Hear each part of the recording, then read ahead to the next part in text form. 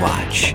Last time on Metawatch, our hunky, sultry hero, Mitch, was about to cross paths with his true love, the beautiful Colin. Welcome to Metabots on this week, and hope you have a great time. Does that feel like a soap opera intro? I'm romanced. Yeah. Okay. All right. I'm ready. I'm sorry to do this after 2 weeks ago with the Idol intro, which no one has said anything about, thank God. I wanted to, but I was like, I didn't want to blow up your spot. Feel free to edit this out, but we all know you hate idols because you used to be an idol. You found my secret. Yes, please tell me how awful that intro is. Don't just leave it hanging like an invisible elephant in the room. Proof that I don't know, when we don't get any more listens to the show, that's when I'll know. Or it could just be that people haven't listened to the second episode yet because we released 2 in 1 week because, release issues, but whatever. Yeah. So I peeking behind the curtain right now. I go back and re-listen to the episode to find out, what I should give for Metawatch. Yeah. I try to grab some ahead of time, but it's the re-listen. One, gets me to listen to the podcast. So I'm one of the, the 4 people who listen. And 2, so whatever we laugh at is what I give a lot of times. Yeah. Okay. So I had to go back through, and I was behind on my podcasting, listening. And then I had to go and listen to 3 episodes of Metawatch in a row to start gifting stuff. Yeah. So I'm running behind. Okay. That's fine. But we're getting there. There's a lot of good things to clip from these episodes. Oh, man. These 2 episodes. We are definitely hitting the end of Metabots because the animation is very good. Colin, I think these might be 2 of the best episodes of Metabots we've watched in the same episode of Metawatch. It's... these 2 episodes are very, very good. The second episode is... We're going back to Gundam Town, baby. It's Metabot Zeta in that second episode. The first episode is a good, sweet episode, but there's one kind of glaring plot point that just kind of makes me uncomfortable. It's not bad. The show doesn't do anything gross with it, but it still just is it makes me feel like they should have changed some of the fundamental workings of the show. But we'll get into it. Yeah. Yeah, the second episode, obviously we'll get to it, is maybe the second best episode of Metabots. Yeah. I'm excited. If you told me that the second episode that we're going to cover is their pitch to move on to Production IG, I would believe it. Episode 47 is A Date with Destiny, or The Boy from the North. Yeah.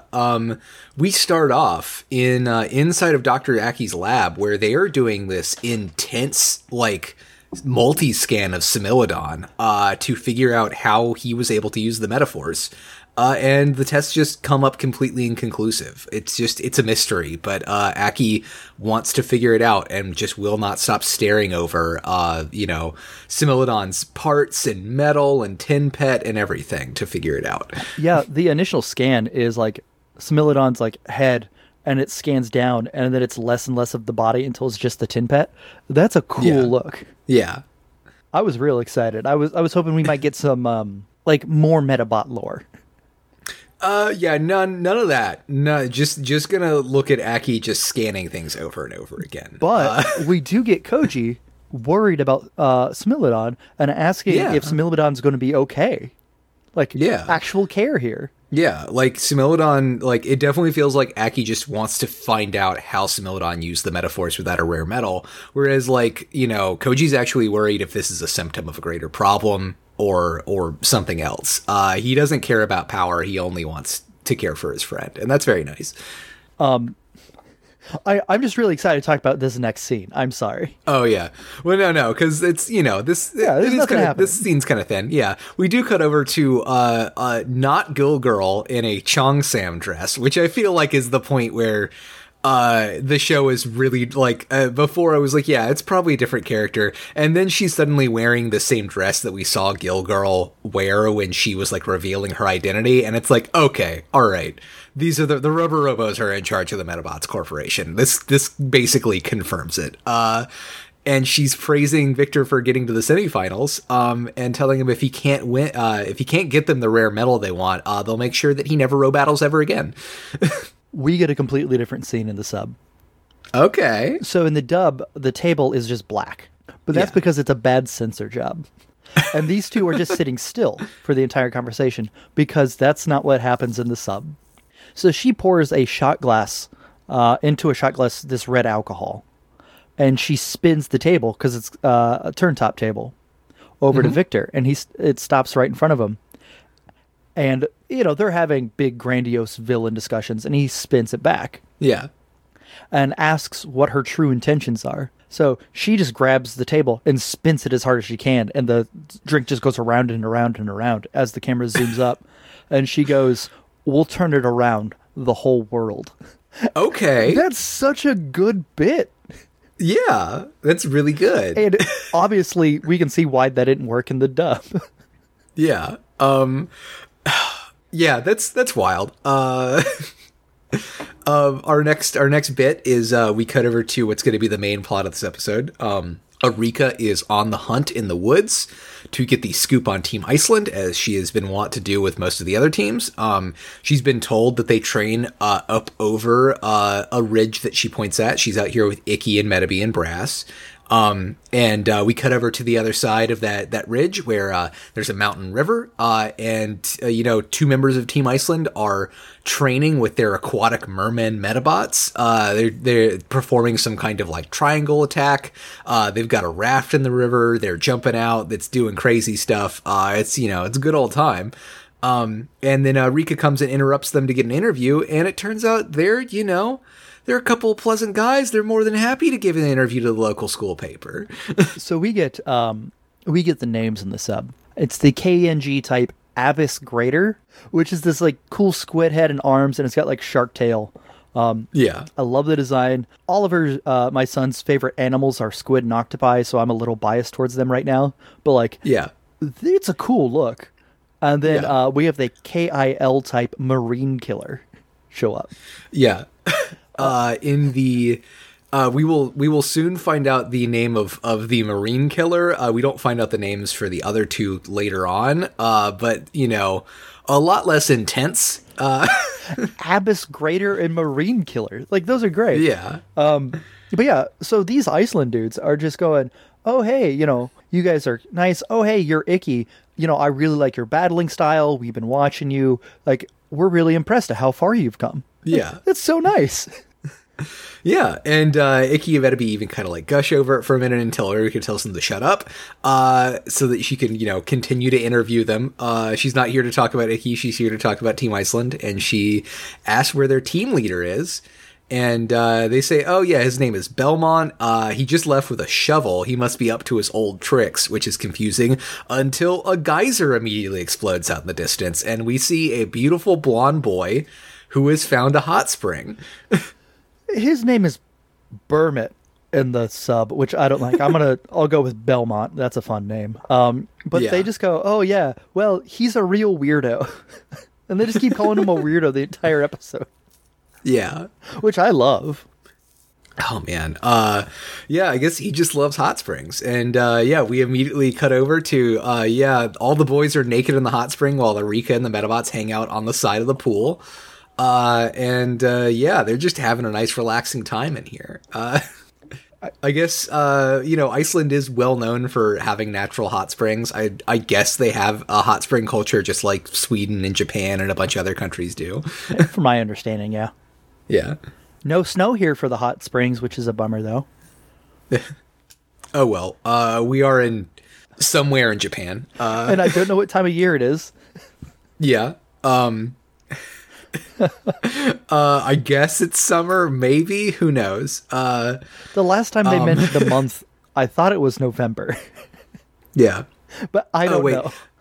Yeah, I'm sorry, I skipped over the boys and the lead merman introducing themselves. The other two boys are Hakla and Batona, and then Belmont's Metabot is Orkramar in the dub, which is still it's good, but it also still reminds me of Ogrimmar in World of Warcraft a little too much. Or Warcraft, I guess, is the thing I'm old enough to remember.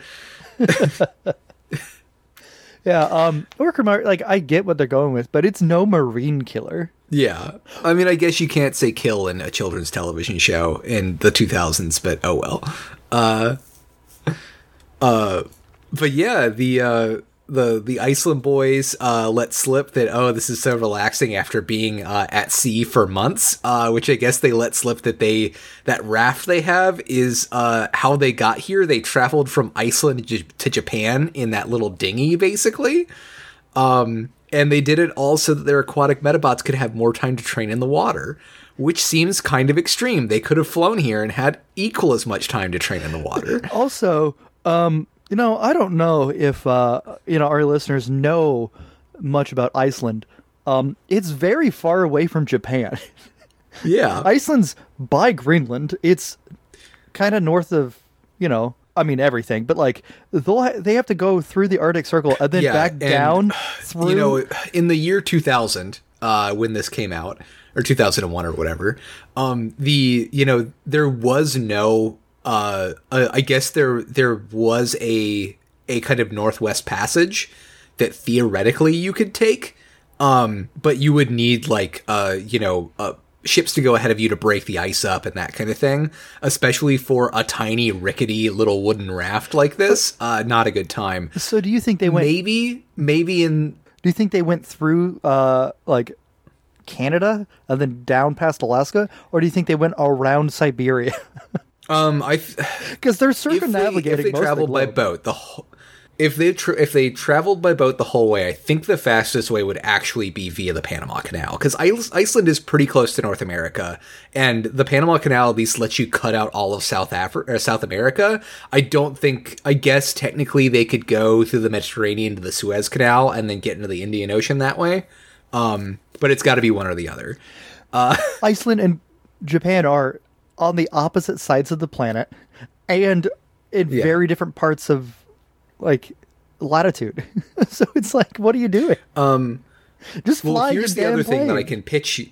Here's the other thing I can pitch you on. The world of Metabots is a libertarian hellscape, as we like to say. Maybe the ice caps are just completely melted, and so they just sailed boop right across, no problem. I get it. Climate change is very important. Yeah, I know you're not a big into climate change, Colin, but I believe in it, and I know, I like to talk about climate. Yeah.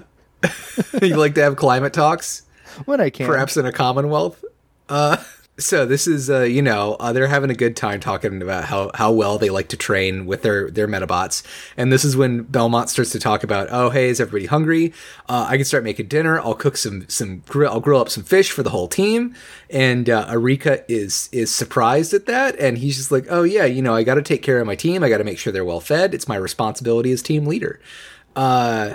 And she's just really surprised at how kind of laid back he is about anything. He's not nervous about the fight up against Victor, despite Victor being the kind of top contender. And he just says, my attitude is to approach it like any other row battle.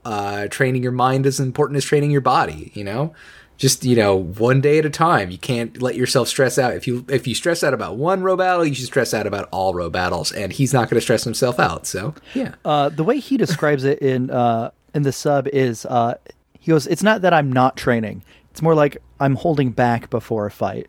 I try to calm my spirit so that I'm ready to fight on top condition. It's a type of mental training. And then his buddies go, nah, you just like hot springs and just enjoy taking care of us because you care. And then they all just laugh. Yeah.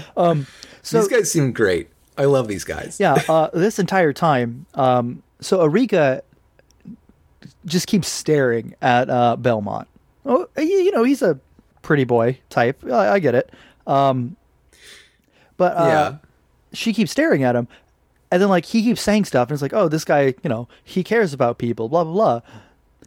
And I keep waiting for him to have his heel. No, he's secretly evil this whole time. So I just keep watching. And then they keep showing clips of this guy kind of turning his head and smiling. So I'm like, he's evil. Yeah. And spoilers, that shoe We're never allowed drops. We're She just likes we're allowed one perfect boy, Mitch. he's just the opposite of Icky, I think. He's composed. Yeah. He's outwardly he's- caring. yeah. He takes care of people. Yeah. He's not fueled He's a by good anxiety. Yeah, he knows how to take care of his own mental health and not take it out on other people. And he's got a caring, loving relationship with his Metabot. Yeah. Yeah. I mean, it Which helps, makes sense why I mean, he's the opposite of Icky. it does explain why Arika is so like incredulous about him like not getting emotional about this match too. Like Yeah. So he does start to make teen eyes at her though, and I don't like that. He's her age. This is the thing that I'm like, not sold he's on. he's like 10, which makes him like a year older than Arika at this point in time, I think. Like that's I don't they never if they mention his age explicitly in the sub, then God, I wish they would have done that in the dub, because like they don't ever say his age in the dub. They don't really say anybody's age in the dub. But the fact that he is like, and we see it better in future scenes, the fact that he's like almost double Arika's height makes me think there's no way he's not several years older than her. Especially given that like he's not that much taller than her. Oh yeah, he is. Oh yeah, her her head comes up to like his stomach. Like maybe like above his waist, but like he is significantly taller than her. I thought she was closer to his height. I knew he was a little taller. Oh. No, he just yeah. They don't specifically say how old he is, but they always refer to him as a little kid. Yeah. Like I would buy him being like middle school aged, or like, 13, maybe 12 or 13, something like that. And then like Arika and Icky are like 8 or 9 or whatever. But like, yeah. I don't know, there's just something about that that really like icks me out, because like Icky and Arika are very much coded as children, and this guy is very much coded as like an adolescent, even if he's a young adolescent. Yeah, and that's just kind of like, I wish they would have just made Icky and everybody like middle schoolers or something, because I get that they're leaning on a lot of shoujo tropes, and so you want your romantic male lead to be taller than like your female romantic lead, but just like this is a little too messy for me right now. Yeah, see, I love just like, yeah. I took it as maybe like a year older than Arika this entire time, because I didn't see a huge height difference between the two. Maturity wise, sure, but everyone else in Icky's class, other than the Screws, are very mature for 8-year-olds as it is. It's just Arika hangs out with the dummies by default. Yeah. So, yeah, depending on his age, this episode is, on the cutesy side versus on the very, very creepy side. Yeah. And like, to be fair, like we definitely get some shipping in this episode. Like, this is an explicitly like romantic episode, but like it's not as it is a lot more kind of like innocent and like, it's not as weird as really like it should be making me feel when we had episodes of like Sam like thirsting after a guy who was clearly like 16 or 17. Yeah, and at least Belmont's not that guy. Or his height, Yeah. Yeah. So we're doing better. But yeah.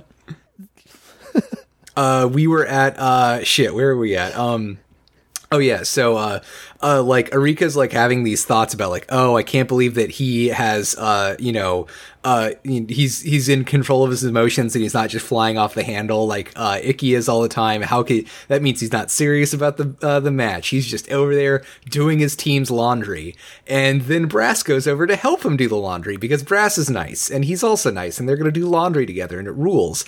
except there's an explosion. The hot spring weakened the cliffside, apparently, and 2 boulders come tumbling down towards Orgrimmar. In the sub, they explicitly say it's Marine Killer was practicing one of his moves and pushed himself too hard. Belmont springs into action and commands Marine Killer out of the way of the first one, but the second one's going to be too close, and so he dives in and saves Orgrimmar, just like body tackles him, and they both narrowly miss. They get splashed in some water. He gets a little soaked, but it's all fine. Everybody's okay. This boy is perfect. He's a perfect, beautiful boy. So he tells him to dodge right underneath that boulder. He goes, dodge 20.8 degrees to your left, instead of take 2 steps back or something, you know? So yeah, I was like, if he dodged to the right, he would have missed both of them. And then, so to save him, he runs, jumps, kicks off that first boulder, and dives and tackles him. And then, like, Arika's all starry-eyed. Is like, So, again, I'm like, nobody's kind and nice, especially not in this anime. Something is up. So I thought, he's trying to show off, so Arika, falls for him so he can manipulate Arika. Yeah. So I'm like, this dude's so ballsy, putting his Medabot on the line and then his life just to impress this young girl. But, or is he so nice that he's bleeding over and trying to become the protagonist of the show without realizing it? Because our next scene has him stargazing up into the heavens, and he gets an internal monologue. Yeah. Right before we get to that scene. So he saves Marine Killer, who starts apologizing, and he goes, no, and puts his hand on his shoulder. He goes, don't push yourself so hard during training. We're in this together, you and I, until the very end. Oh, yeah. So it's like, all right, yeah, maybe he's genuinely a good person. I don't like it. Yeah, he loves his friends. Ikki and Metabee would be screaming at each other for 30 minutes if one of them saved the other. Yeah, the stargazing scene is very good. Yeah. He's staring at some stars, talking about how, stars change from Iceland to Japan and around the world, but, they always look beautiful, et cetera, et cetera. And Arika kind of like climbs up the rock to kind of like talk to him. And we get Chicken Seller theme.mp3 playing as he asks her to sit down with him and answer some questions so that they can become friends. Because every place he goes to, he tries to make at least one friend there. Because one day, when he after the tournament's over, he's going to head back to Iceland, and he's going to throw a party right outside of Reykjavik, out in a nice little place in the woods that he knows. And he's going to invite all of his friends from all over the world there. So everyone can have a good time together. And then he continues to make romantic teen face. Which, so in the sub, he goes, he doesn't say anything. He's just staring at stars as she pops up. And he's like, oh, the stars are pretty. And he goes, I've battled people all over the world, and I make friends with all of them. I want as many friends as stars in the sky. And then one day, I'm going to battle aliens. And then Arika freaks out because she loves aliens. Remember? She was a tabloid writer originally. So she's just freaking out. Yeah. And like, she's all starry-eyed, and he goes, yeah, I really do believe in aliens. I see them. She goes, you've seen UFOs. He goes, yeah, it's like 2 or 3 times a week back in Iceland. They're all over. You should come visit sometime. And she's just freaking out. And then he gives her romantic eyes. To which... That would have been much better. Yeah. To which, she freaks out and is embarrassed. And she's like, I need to go find Brass for some reason. And that's when she falls down the rocks. Yeah.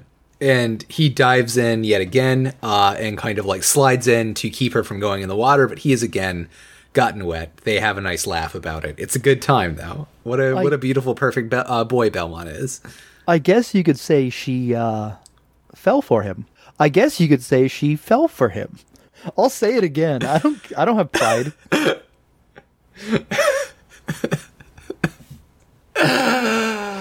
Yeah, so here's where the other shoe's gonna drop, Mitch. Belmont isn't evil. Instead, he gets a fever. Yeah, he's dying. He's gonna die, Mitch. Yeah.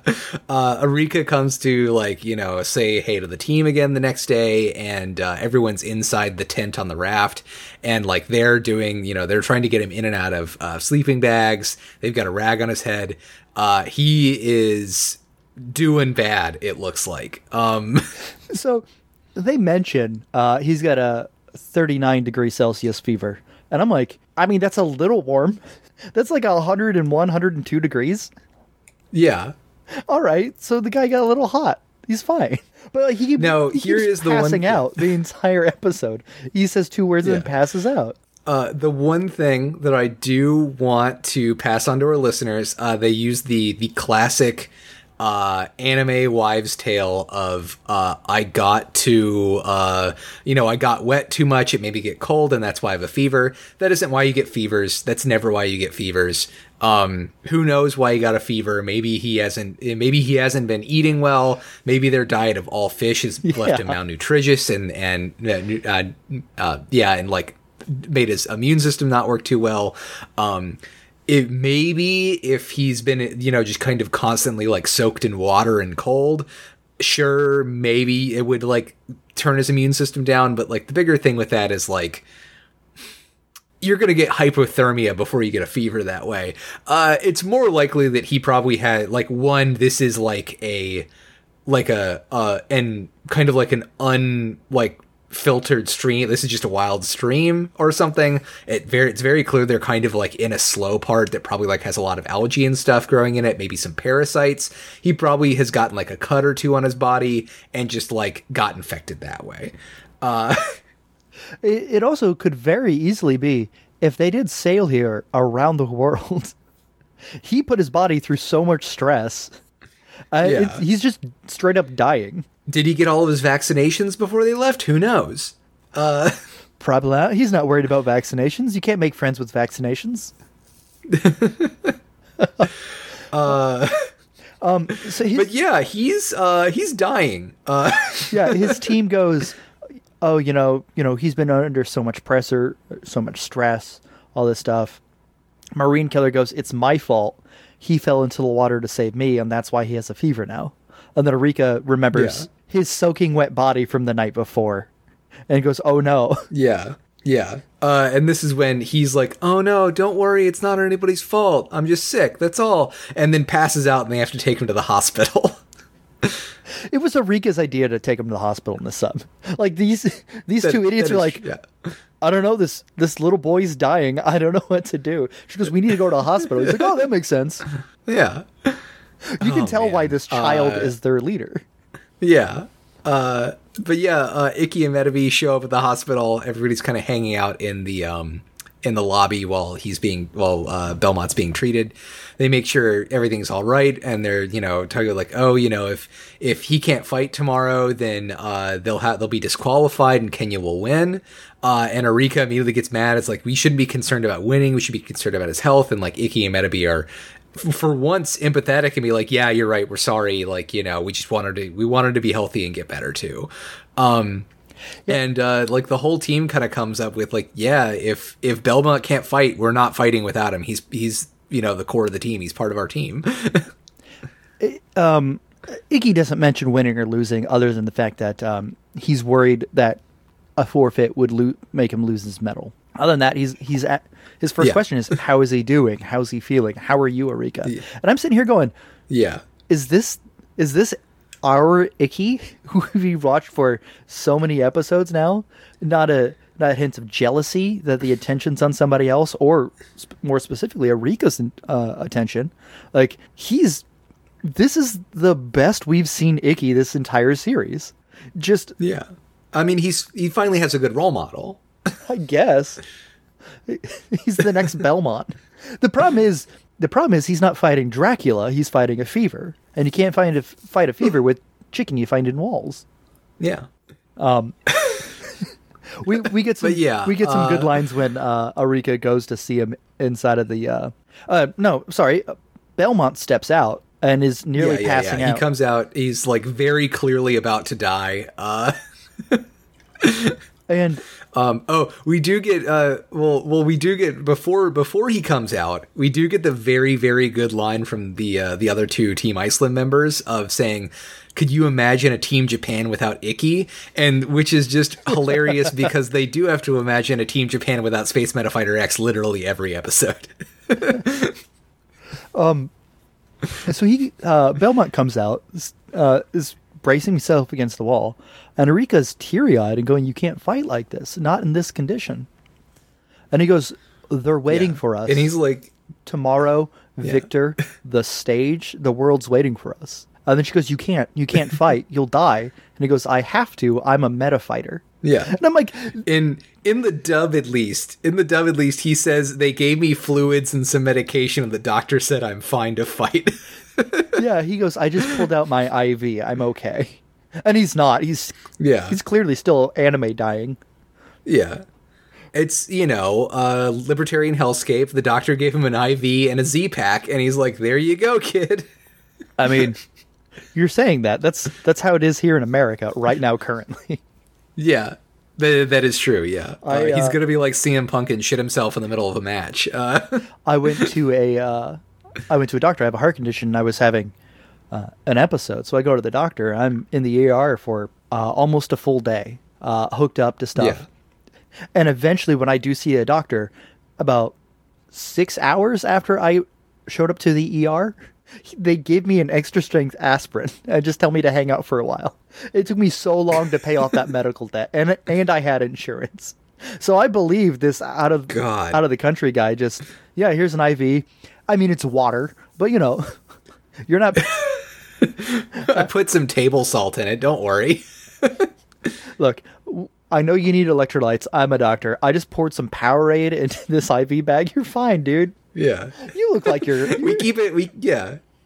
You look like you're good. We keep it in we keep it in powder just to go whenever we need it. Just some tap water and some Powerade. No, we'll only charge you a couple $1,000s for this. You're fine. Yeah.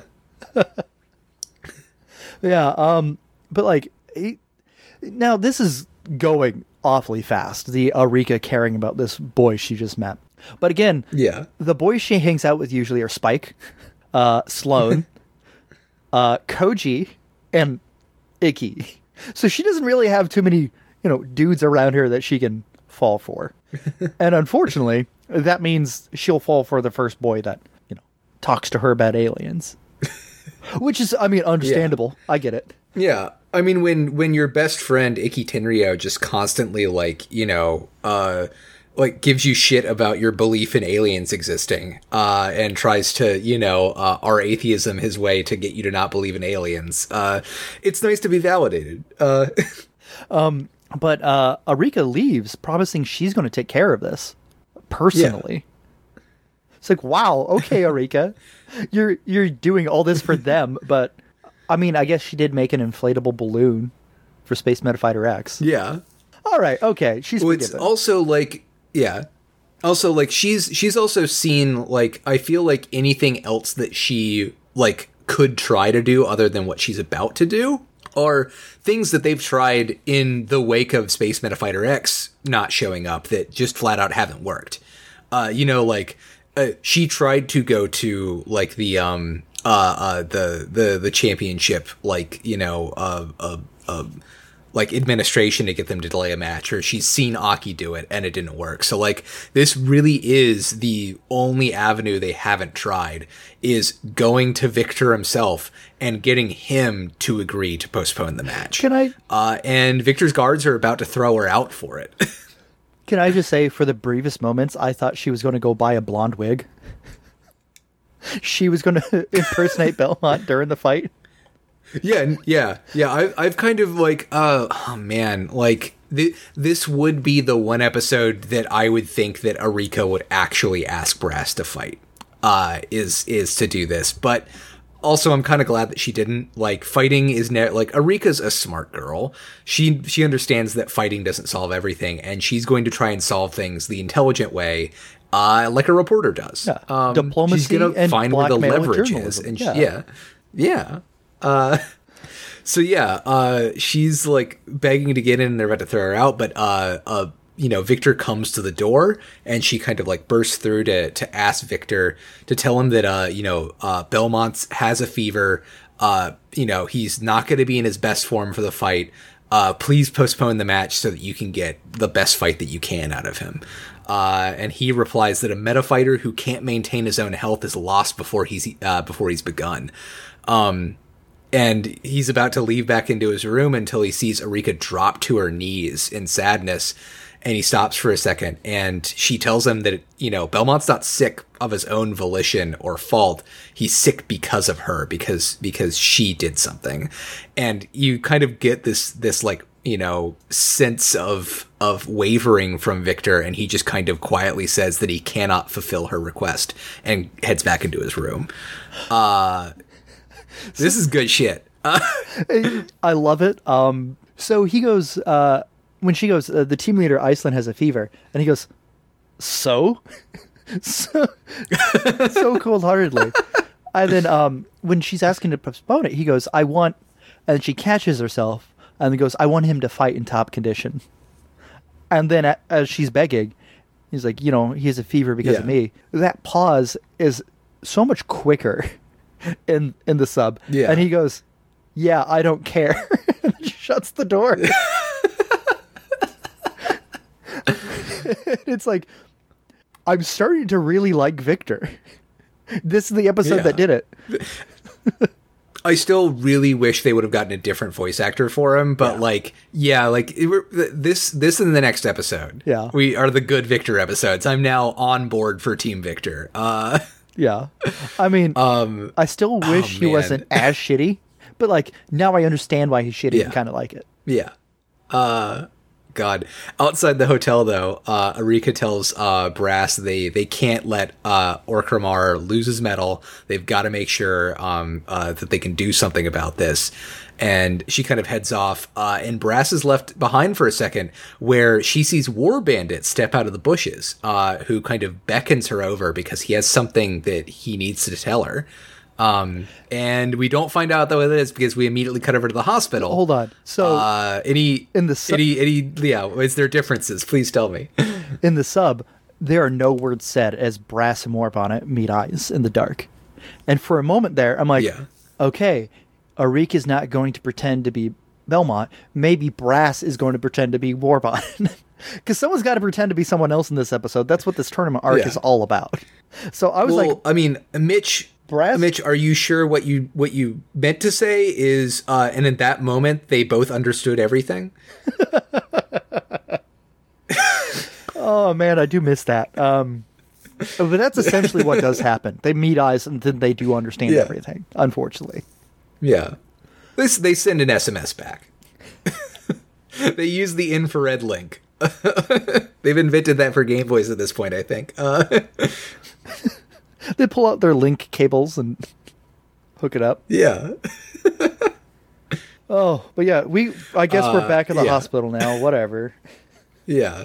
And, Brass is in the room. So that meeting must have gone quickly.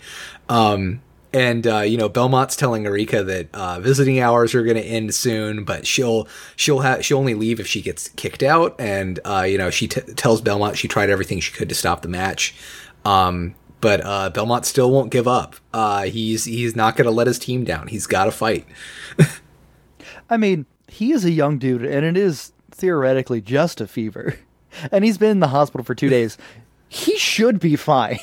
Unless he had some, underlying health conditions, or he's lying about how sick he is. But 102-degree fever for an adolescent boy shouldn't be too hard to shake off in a day or two. Yeah. Especially getting fluids and medicine, right? Yeah. I mean, also to your point of they were at sea for 2 months. This is probably like a staph infection or something. You can get some pretty serious blood infections and stuff if you're just out in the middle of nowhere on rough shod logs, and then playing out in the wilderness and not washing your feet all the time or whatever. God knows if they're actually boiling their water or not. It makes sense that he's on death's door.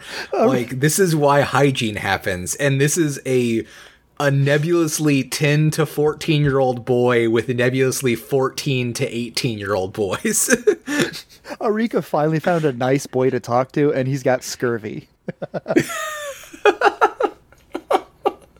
Yeah, it turns out all his teeth have fallen out. Like, oh. So in the sub, he's like, thank you. Your feelings alone give me the strength to fight Victor. I was like, no, okay, hold on. Pull it back a bit. yeah. I know Arika's great. You just met her and then nearly died. Yeah. And then she goes, but... doesn't she... Oh, yeah, go for it. She goes, but... And he goes, no, you're my friend, my precious friend. And then she just starts crying and then, like, lays on his chest Yeah. and he hugs her. Yeah. I think one of the lines we get from Arika in the dub is how, like, she does the classic kind of what's the word? She plays chicken with him a bit and is like, if you fight, I'll never be your friend, because you won't survive the match and then no one can be, kind of thing. Like, she's really trying to, like, get him to not go to this fight so that, he can preserve his health. It's better for them to be friends later than for him to win this fight. And yeah, she collapses weeping on him. Like, this is very touching. Quick friendship, like... There's genuine emotion here. But every time we see Belmont's face, he's got that smirk on it. And I'm like, is this dude a baddie? The entire time. I'm just waiting for the camera just to zoom in, and then we see him evilly smile, and then a little glint happens. I've just been waiting for it. And I felt for Arika the whole time. I'm like, oh, girl, be careful. Oh, man. Well, this is the last hyphen I have, which means we're going into, just a string of shots because we are going to the battle portion. We are at the semifinals between Team Kenya and Team Iceland. It's going down. We get the official names of the two squid Metabots that are with Orkramar / Killer Marine, and in the dub they are called Vikings. Which is, okay, No, I'll buy boo. it. I think going a Viking is a good reference for this time. Not a word that people really knew, or traded in, as a table, a dinner table term. So yeah, I don't know. I do wish that they had, they instead were a squid reference of some kind, but they're from Iceland. I'll give it to them. They're going a Viking. Yeah. I like it. I just finished playing a game that shall not be named. But a Viking isn't Abyss Greater. It is, yeah. Abyss Greater it's the better name. But this is a fun fight. Yeah. For the first, we do get some more meta match lore. Apparently, every single match has started with a coin flip, and we didn't know. And this is the only one that changes the terrain, apparently. Yeah. Also, apparently, yeah. Have all the rings been hexagonal? Because I thought we fought on a square ring before. Hexagonal makes sense, but yeah, I don't know. Maybe some of them have been round. Come to think of it, for a tournament arc, take a little look. We're not getting a whole lot of information about the actual tournament. But so they flip a coin. Let's do a quick little Google of Metabots tournament, and let's just see what shows up. Mr. Referee flips the coin. It lands on tails, and the terrain transforms, and now it's mostly water with little triangle bits of land for Team Kenya to stand on. Yeah. It's like a really cool transformation sequence, and I guess the official rules of this is before the match they get to flip a coin. Whoever wins the coin toss gets to decide if they use an alternate battlefield or not, and which one they use. Nobody's selected that up until this point, and the red parts of the hexagon basically dip down and get filled with water, and then the big metallic center separates so that the triangles go off to the sides. So it's cool. It's very inventive. And yeah, Iceland should win against Kenya. Yeah, I mean, is Kenya landlocked? I don't think Lions. No, they've got a small amount of coast and a couple of large lakes. Yeah. So, but lions be okay. and rhinos can't swim. I think gorillas could swim, but that's terrifying, so I refuse to think about a gorilla swimming. But I know lions and rhinoceroses cannot swim at least as well as squids and shark things. I beg to differ. I've got several pictures right here of lions swimming. Squids and sharks should win. Simple as that. They should win. We've seen the opposite of this fight where you have a water-based villain and a land-based bug, hero several times in this series and in other series. Yeah. We know how Kenya can win. Yeah, but Ikki usually wins. We'll see exactly how it goes down. Ikki usually wins by swapping out a part with a different animal part. Yeah, that's true. He usually wins by becoming a sea animal. Yeah. So what we do get is, the battle starts, and also we would be remiss to mention Mr. Referee finally gets a costume change. Yeah. He gets a little swimmy onesie and a floaty ring. That really, yes, there's racism. Yes, there's dirty dealings. Yes, there's all these bad things. But is any of that actually worse than Mr. Referee not being able to change costumes every episode? Yes.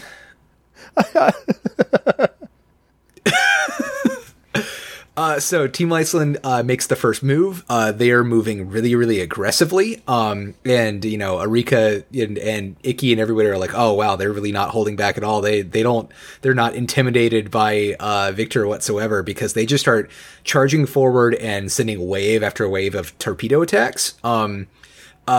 The Kenya team does manage to dodge all of them, but then they, send in a huge tidal wave, which puts them on their back foot, and then the Vikings / Avis Greater shoot out of the water to take out Rhino Rush and the gorilla one that I can't remember the name of off the top of my head.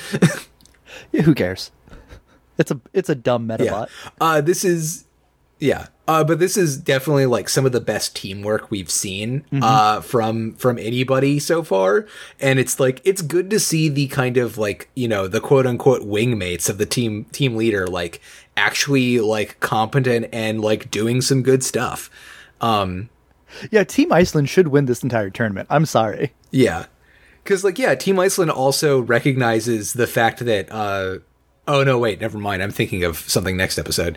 But yeah, now that they've taken those out, they can focus on Victor. Orgrimmar goes in for that final attack with his shockwave orb beam thing. Warm Bandit does his little flash teleport out of the way. And we just get infinite cuts of Orgrimmar getting blasted with a machine gun over and over again, while we cut to reactions in the crowd until the one final one where his faceplate breaks and stuff. There we go. Yeah. So you asked me before the show, because I was talking about how these two episodes have a lot of differences between the sub and the dub, more than we've gotten a lot lately. Yeah. And you thought maybe in the dub this shot of Marine Killer just getting shot over and over again was fake, and no, it is a solid 7 seconds of this robot just getting shot, and then there's even a slow-mo with water flying all around it like tears. It's gratuitous is what it is. The thing is the first 3 times are just the same animation and voice line every single time, though, and that's what made me think, they probably had to cut out some stuff and then fill back in, and this is the easiest clip that they could do. But I am glad that it exists in both versions. We love a slow-mo, he gets shot a bunch sequence. And he gets shot, and Warbonnet, when he shoots like a Gatling gun. So 100 bullets are going into this poor shark's body. And the slow-mo scene is just, it's like American cinema, Yeah. You just get shot and then waits to fall. Yeah. Yeah. And it's to make it even worse, that's immediate, once it's clear that his back is opened up and the coin flies out, Arika's life flashes before her eyes. of like the last several days of like both like the good things and bad things of you know, investigating and interviewing Team Iceland. Like, this is some like best of the best like Olympics shit. I mean, we needed this is like that hockey movie where we fight the Soviets. the Mighty Ducks. Mighty Ducks 2. The Mighty Ducks 3. I can't remember the name of it. I'm pretty sure it was at least one It of the might as Mi- well be the Mighty Ducks. Yeah. Oh man, yeah, it's a good fight with a strong finish that was just weird. Yeah. And Victor immediately dies, which, hey, what? Yeah. What are you gonna do? You mean Belmont immediately sorry, dies. yeah, Belmont. He just, yeah. Yeah, like, it's as Victor goes to collect the medal, like, Belmont gets just, like, is ready to say goodbye to his friend, and he just collapses at Erika's arms. He is dead. He's dead as a doornail. Erika jumps out of her seat in the front row, down the 12-foot gap to the ground, and then runs over and grabs his body. Yeah. We don't see it on camera, but that's what would have happened. And Yeah. he goes, "I'm sorry I wasn't strong enough, but I do have to follow the tournament rules. I am a meta fighter after all." And then just fucking dies. Yeah. Yeah. And that's when Erika begs Victor not to take the medal, but he says, "I'm only following the rules of the tournament," as he heads off. And it's just, oh, what a good episode. Yeah. And then Icky shows up. Yeah. And Icky Yeah, because, yeah. Icky doesn't care about Belmont, but he loves Erika. Erika is his best friend, despite how shitty he is. Yeah. So he charges up and goes, "I'm going to win back his medal too." And Victor just goes, "Very well." And I'm like, Icky, where was this good, decent human being this entire series? Well, this is also like, you know, in addition to him having this very strong bond with Erika and seeing her struggle with this, also we know Icky can't stand the idea of someone losing their best friend. And so, like, this is just over the top for him. He's been confronting Victor a lot, but this is the last straw. He is telling Victor straight up, "I am taking that medal back from you. I'm taking the medals back that you've stolen from people, and there's nothing you can do about it." And he's just like, and walks away. Yeah, it is way too bad we don't get a Victor and Icky just sitting down and talking, maybe over a nice meal, discussing their ideologies to each other. Like, no, that'd be a Gundam. Yeah, that would be great. That would be a Gundam. Yeah. Oh, you mean like if they somehow made their way into an abandoned theater stage and Icky and Metabee pointed guns at Victor and War Bandit, and they discussed their varying ideologies just for like 15 minutes straight for no reason. Yeah. But yeah, Brass pops up. God. Yeah. Yeah, Brass pops up, and as like Victor and his crew are walking away, like we get this awkward kind of look back of Bandit and Brass making eye contact again. And this is when Brass finally reveals what their conversation was about. War Bandit told her that Victor actually does feel guilty about taking the other team's medals, which is, you know, setting us up for a face turn for our favorite bad guy. That is not what she says in the sub. And I think the dub... Oh, what did she say in the sub? The dub took the coward's way. The sub goes, "War Bonnet asked me to forgive Victor's actions. He says Victor is a pitiable person." Oh, that's good. Yeah. So it's like, man. yeah, he sucks, but like we should pity him instead of hate him. To which everyone's, they don't say no, but you know they feel no. Yeah, I wonder if War Bandit has some kind of like guilty history that makes him feel responsible for why Victor is the way that he is. Yeah. Who knows if we'll find that out. But now is the best scene in the whole goddamn show so far. Yeah, because the chairman of the Metabots Corporation Committee says that he has a few words to say before they head on to the finals. That you know, they've got some really or before they head on to the rest of the matches for the semifinals, I guess. That, you know, they got some really important stuff to say, and we recognize this voice as we also get several cuts to kind of like, you know, some people around this person and maybe his sideburns and you know, a cowlick or two, and Mitch who is the chairman of the International Metabots Corporation Committee for the International Metabots Tournament? Sea-Slug is Have we back, met him baby. before? And in the sub, in perfect English, he goes, "Everybody, hello," and like he says it as he thrusts his arms down onto the podium and leans forward and like just introduces himself into the spotlight. And Everybody, hello. And so in the sub, I can't do the voice justice. But his voice is kind of high pitched and it's raspy. It really like it's so good and it sounds like a cheap for whatever reason puts me in the mood for like a cheap fish themed villain, which I guess is probably because Sea-Slug and all that. But like in his raspy high pitched voice, just screaming "Everybody, hello," and then smiling. Yeah. It was the best scene I've seen since Sea-Slug tore off his Mr. Tuna Head costume. Yeah. It's very good. And love it. we get the shot of like all of them up in the chair. Like, you know, the whole gang's here. It's the Rubber Robos. They've taken over the Metabots Corporation. This fucking rules. You called it. Or did I call it? I think you called it. We called right? it together as a family. Yes. I love you, Mitch. Thank you. So in the sub, he is they are head of the Metabot Association of Fighting, not the Metabot Corporation, which Aki runs. And that's a pretty big distinction because he was head of Metabot Corp. He'd be Miss Caviar's boss. That's true. I think the way that they pitch it in the dub, at least, is he's the chief of the board of directors of the Metabots Corporation. So, like, obviously, like, you know, Dr. Aki is still probably like the CEO or president or whatever of the corporation, but like the committee chairs still get to decide things like what the rules for the competition are, or whether or not they're going to give Christmas bonuses to all of the people working in the factory, or if they're just going to do payouts to the investors, or if they're going to get rid of all the costly yellow paint in exchange for a big golden parachute for all of the Rubber Robos. So who knows? The difference here is in America we love corporations. They're our favorite type of people.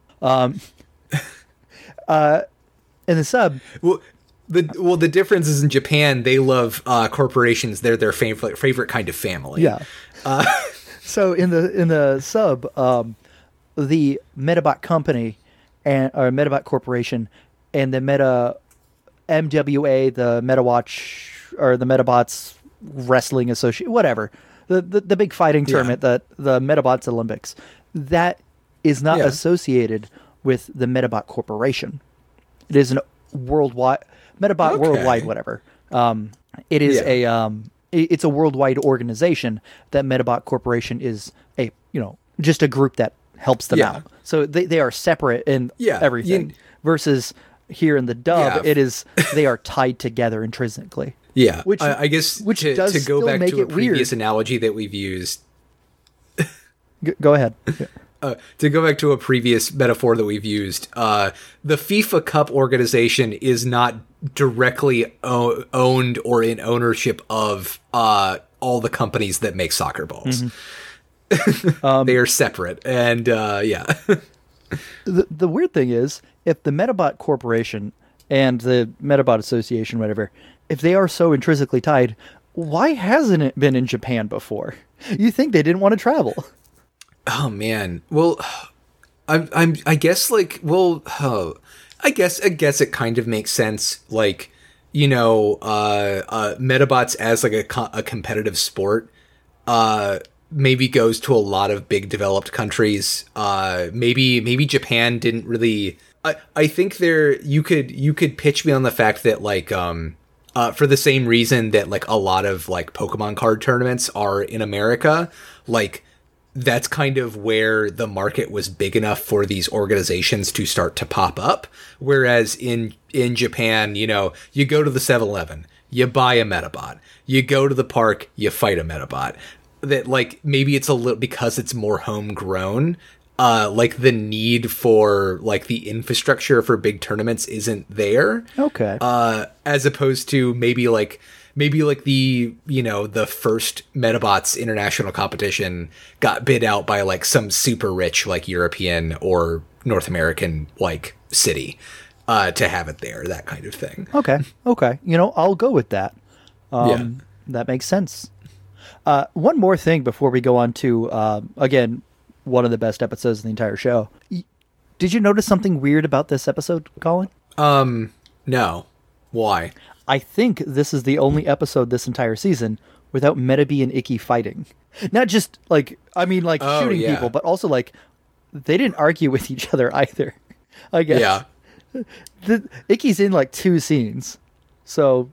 Well, yeah, Icky's barely in this episode, and I don't know, like, I think we are getting close to the end of Metabots, and I think they know that, and like this next episode is called Calm Before the Storm, and there isn't a single Metabot fight in this upcoming episode. I think you're going to like the name and the sub, but yeah, I'm just flipping through the episode list. I'm pretty sure this is the only. No, yeah. I think this is the only episode without Metabee like shooting somebody, which is wild. Because like every other tournament episode so far, even if it includes like another match, still has a Team Japan match in it. And if not, like on some of the episodes, like Eat Drink Man Metabot,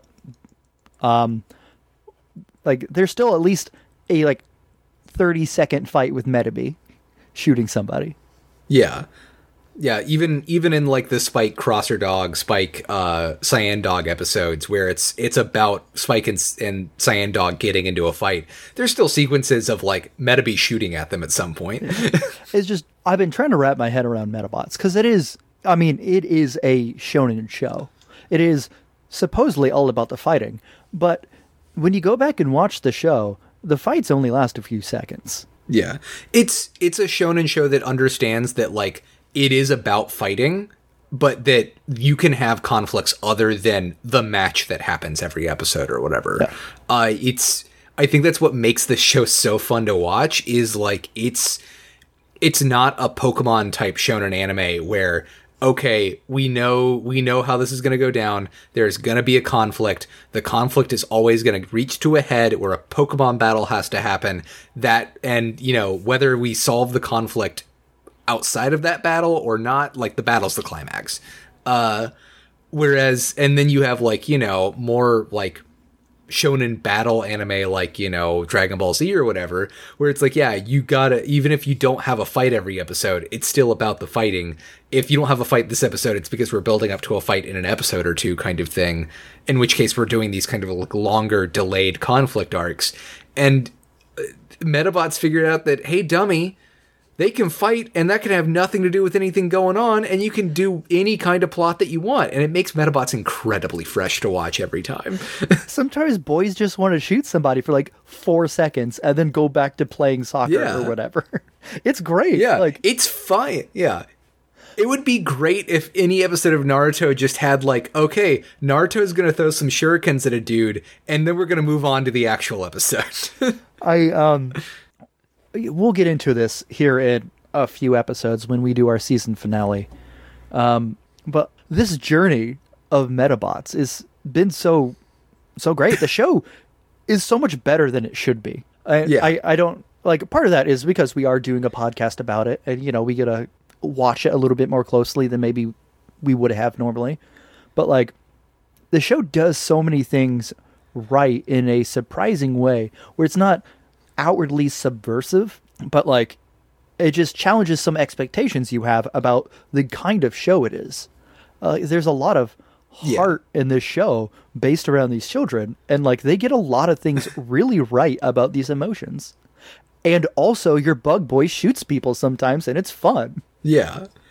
And it's just, oh man, like I've been, not for us to get even continually more derailed, but like, you know, I've been I started watching The Flash again recently, just because I was like, I saw it on Netflix. I wanted a new show to watch, and I was like, oh yeah, I never caught up or finished The Flash. I guess I'll do that. And like, I think that show is maybe like the best of that CW model of show, where you have these very clear A stories, like every episode, you have a season long, like overarching story, and then you have these emotional B stories that like either like, you know, have like start and end in the middle of an episode, or like just have really, really good kind of like, you know, end of episode kind of like reveals that keep them going. And it's kind of nice to watch a show where I watch an episode and it's a complete story, and it does fit into a greater scheme, especially the whole tournament arc. But like, I can watch one episode of Metabots and feel totally fine and not have to watch another episode of Metabots. I watch an episode of The Flash, or like most modern television, and it's like, I gotta. It didn't end. I didn't get an ending. I gotta watch another episode so I can see where it goes. And it's nice to be able to watch Metabots and be like, yeah, I can go on with the rest of my day now. You end with a sense of satisfaction and excitement as opposed to mild anxiety. Which, yeah, yes. I don't like watching television because they force you to watch the next episode a lot of times. You're right. Yeah. Metabots is such a good show. I'm so glad we did this together. Yeah. I'm done stalling. I am ready for this next episode. Okay, yeah, this is a good one. So this is Calm Before the Storm, or in the Japanese, The Lonely Lion. Oh, that's good. Oh, that's good. Listeners, this one's a Gundam. So we pick up right where the last episode left off. The Rubber Robos laugh evilly as Sea Slug introduces himself as the chairman of the International Metabots organization, Slugbug. And we immediately cut over to a cafeteria somewhere in the city, where a brown-haired woman looks up at the news to see this live feed, and it's Miss Caviar, and she immediately recognizes that Slugbug is Tuna Head. So this is the first... I am slapping the vein. I am ready for this. So this is the first and only bit of narration we've gotten in these two episodes. And it is so good. The narrator... so as we zoom in to see this woman, the narrator goes, just then around the country, another person stood in shock. It was Miss Caviar, whose feelings had gone unrequited because of Sea Slug's misunderstanding. And it sets up everything right there. Tear. And she's heartbroken. Hey Mitch, do you think... Yeah, oh god. She is like... the voice actress is acting her heart out. Like, you can tell from every word, like, it's just like, it's perfectly quavering. You understand how much emotion she's going through. It's great. But Mitch, do you think Mr. Narrator didn't show up in the previous episode because he was too busy rooting for the squid Metabots in the stands? He is an octopus. Because he's an octopus? Yeah. He's got to look out for his tentacled brethren. He was also, he's just a big fan of love, and he was just overcome. Because we got to remember, Mr. Raider's driving force is love. He said it before. Yeah. It is true, which is why he flubs when it comes to aggression and metaphors about fighting. He doesn't care about that stuff. Yeah. He only cares about squids, octopi, takoyaki, and love. And takoyaki is He love. does care enough about space travel, enough to be able to talk about the conflicts there within. But, everyone loves space. Yeah. But yeah, he has to show up for the number one romance of all time, Miss Caviar, ex Mr. Tuna Head. We're ready for this. It's some good shit. No, Miss Caviar X, you're getting ahead of yourself. I am getting ahead of myself. So Arika went to the hospital with Belmont. We get some from exposition from Ikki and Koji as they're walking down the hallway. And they run into who else but Slugbug, Shrimpy, and Squid Guts as they awkwardly try to not make eye contact until they just have to.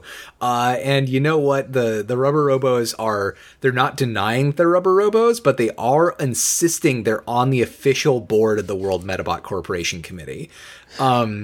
So yeah, they're out here in force. They're not hiding who they are. This is great. So, a couple things about this scene.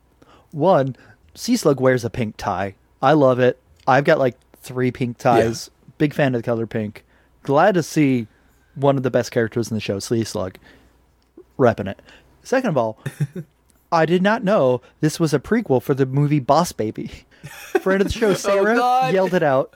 And His little suit. I was so excited. We got Boss Baby here. It's great. I love it. Koji goes, they're even saying Robo every sentence. How did no one else catch this? Yeah. And then, Listen, they just own it. And then they're like, they admit they're part of the Rubber Robo gang in the sub. And they're like, this is all part of our evil plan. We're going to rule the world. To which Boss Baby, who I'm only refer to him as Boss Baby from now on, goes, humanity's going to kneel before us. And then gives a big thumbs down before they walk away. I'm like, this kid's a badass. Yeah. God, I That's, I love the Rubber Robos. I've been missing them. That's why he is always wearing sunglasses, because sun never sets on a badass, Mitch.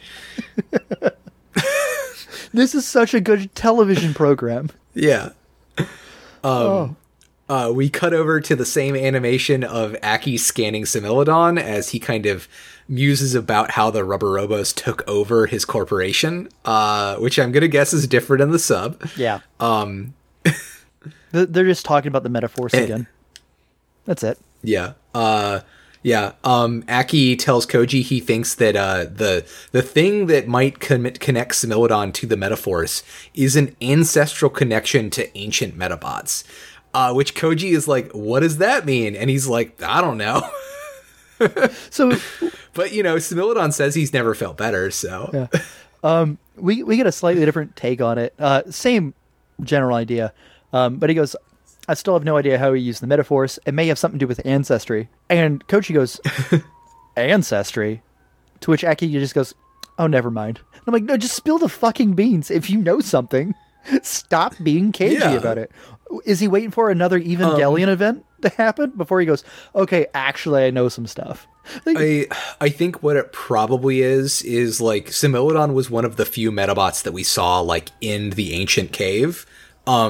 So it could be that in addition to, rare metals being like the original metals that they discovered, maybe the fact that like certain Metabots, some of the older Metabots are directly designed off parts they found in the ruins, which might just mean that somehow like Similodon has some of that Metaforce mojo just baked in there already. Yeah. Maybe that's what the next series is going to be about, or maybe that's what we're going to get to with some of the lore. Is this show crazy? Yeah, I'm gonna guess that Altered States, Waking to a Dream, or Metabee's Last Stand is going to tell us. Who knows? I don't even care at this point. Like, all right, sure. Yeah. Just let the boy use a laser sword. Like, that's fine. I don't care. He doesn't need a reason. Just equip him with a laser sword. You can make one. We know you can. He can afford a laser sword, but, okay? Yeah. But yeah. At the hospital, though? Yeah. Yeah. We go to the hospital. At the hospital, Arika's with Belmont.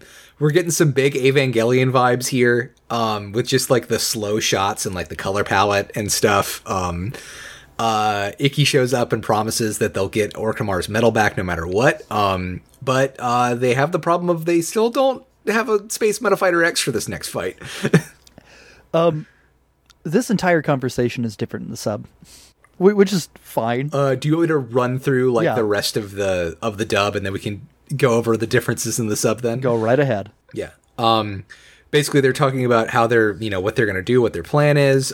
Belmont tells them that, Victor's a great fighter and cheap tricks won't work on him. at all. And so they've got to work on those fundamentals. And that's when Ikki and Metabee come up with the idea that, since basically all of Team Kenya's plans kind of hinge around War Bandit as the kind of like central fighter, then if they take out War Bandit first, the the rest of the team will be easy to mop up. And Belmont and Arika are just kind of like, wow, that's really not actually a plan at all. What happens in the sub? So Team Japan says the same stuff. Basically, we got to focus on Victor. He's the linchpin. The other two just follow his orders. We take out Victor and War Bonnet, and then everything's fine. But the entire time, like, Belmont just keeps looking away and smiling. And it's like, this boy's evil. And then eventually he goes, is your team always like this? Excitable and everything. And Arika goes, yeah, they give me a constant headache. And then he's like, I like them. But like, the mood is very different. No one's talking originally about meta fighting. And, like, Belmont doesn't say anything about Victor until, the boys start talking. Yeah. They're just checking in on Belmont to make sure he's fine, to checking on Arika and make sure she's fine if she needs anything. It's a very sweet scene to which they say their plan. And then Belmont, again, looks to the camera and smiles. And it's like, is this kid evil? I need to know if this kid's evil. I don't think this kid is evil, unless he's secretly a cat. Unless he's secretly an alien robot cat. He did get sick when he touched water, much like cats do. I think that's cats, right? They get sick when they touch water? No, there's plenty of cats that like water. Snakes aren't... Well, yeah, terrestrial snakes aren't supposed to go in water. They'll give them pneumonia. Yeah. It's real. That's why anytime you see, like when they do, like, a Fear Factory style, like, stunt... They will usually use ground snakes in big tubs of water because they'll be more docile in there. But also probably all those snakes get pnomonia and die later. And it's not good. Yeah. Don't like those shows. They're very mean to animals. Do not like them. Yeah. Yes.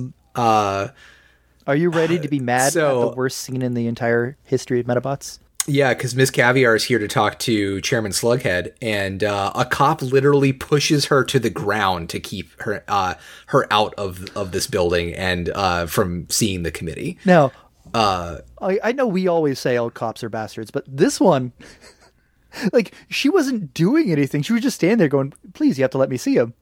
And he just full force shoves her to the ground and then just stares at her for no reason. I was booing. You know what they say... Yeah. Capos and robos go hand in hand. They do always say that. Maybe sometimes those that work forces are also those who wear jumpsuits. If you've ever heard that ditty from Rage Against the Machine. It's always been there. Some of those that work meta forces. Yeah. Oh God. Then that means that Ikki's dad is a rubber robo. He's been one the whole time. We'll get to Ikki's dad later in this episode. I got some stuff to say about the Tenryos this episode. Don't you worry. Yeah. But yeah, Slughead is just kind of callously watching as all of this is happening, and then as a Gittle Girl comes up to let him know the car's here, they both just walk out without saying anything, and he even continues to walk away coldly as she calls for him. But he does, as he gets into the car... I'm sorry, he does pause. Yeah? When she calls his name, and he stops mid-step and then keeps walking. There's a slight bit of hesitation there. And it's so good. There is. You can tell there's a little hesitation in there, but he's still being cold. Oh, yeah. And as he gets into the car, she runs up to the window of the limousine and just starts yelling at him, like, why did you run away with no goodbye? What are you trying to accomplish here? And Mitch, do you want to know what I thought he said when immediately after she asked that? I thought he said crime when he actually said tries. Fuck. God, next time anyone says, what are you trying to do? I'm just going to go crime. That's so good. Yeah. Damn, that's... he just says the word go, and obviously I had it subtitled, so I didn't have room. Yeah. But she does say something a little bit more fun in the sub. So she's, her arms are back, and she's just screaming and crying. And she goes, please tell me, why did you leave me so flamboyantly back then? What are you trying to do? Yeah. And just screaming, why did you leave me so flamboyantly back then? Because he did strip down into a black jumpsuit and got into a helicopter after trying to blow up her place of work. Yeah, it's... That's pretty flamboyant. Yeah, it's so rich in that. I loved it. So he says drive and pulls off to the night, and then we get a scene in the sub that you do not get in the dub. Ooh. So Hit me. She's walking, off balance and sad, like they do in an anime, throughout the night, just lost in her thoughts and in the city. And she comes across Chicken Seller, who starts right back again with his misogyny. Crying like a chick won't help you. Waiting for Prince Charming's arrival has long passed. And she's just going, what? Grab onto love with your own two hands. Nothing will come to you if you don't explicitly ask for it. She goes, I don't understand anything you're saying to me. And he goes, when you enter a restaurant, you must order the food yourself. And she's like, what are you talking about? I don't know what I should do. And then walks off. He's like, just do your best. But I know why this was cut. So when she's walking past Chicken Seller, he's talking with a cigarette in his mouth. And then he pulls it out and blows smoke every time he's trying to say something mysterious. And then he starts that would have been way too much to edit. He starts gesturing with the cigarette, talking to her. She's not having any of it. He's being mysterious and coy, and she just does not give a shit what this man says. She's never met Chicken Seller before. She doesn't understand. But yeah. At least he doesn't smoke around the children. I'll give him that. Yeah. But this guy's just hanging out in the city, smoking cigarette next to baby chicks, just stopping women passing by, giving them love advice. Chicken Seller is a creep. Yeah. And then we catch back up to where you are in the dub. The next day. I'm sorry? No, this is where we catch back up to the dub where next day. Okay, yeah. We get to the next day where Coach Man Mountain and the principal are hyping up the entire student body to support Team Japan. And we get maybe one of the... there's a better sequence later, but we get Sam pulling out her Space Metafighter X mask saying, oh, she's ready for the finals. And then we cut over to Sloan practicing a few katas, who then pulls out his Space Metafighter X mask and talks about how he's ready for the finals. And then we cut over to Spike, who says something stupid and pulls out his Space Metafighter X mask because he's ready for the finals. It's very good. Remember when this television program was about school children at school? Yeah. It's been a while. They are conceivably going to school every day, and then like the matches happen on the weekends. So I guess because the way we did, Meta Watch, we're following the dub. You got to remember in the sub, in the proper air order, it's been like 20 episodes since we've seen the school. Yeah, that's true. So we saw Coach Man Mountain and Mr. Principal again, and I'm cheering. I miss these two. Yeah. But yeah, this episode gives me everything I wanted. Maybe a reprisal for Miss Mimosa, but that just sounds like it's being greedy, Yeah, I don't think we're going to get that. I'm trying to think of if there's anybody else I'd really want there to... I know we hate Rintaro, our beautiful goblin son on this podcast, but I do kind of wish that Rintaro figured more into some of the stuff going on. I'm going to guess either Altered States or Waking to a Dream is going to like be about the 10 Days of Darkness.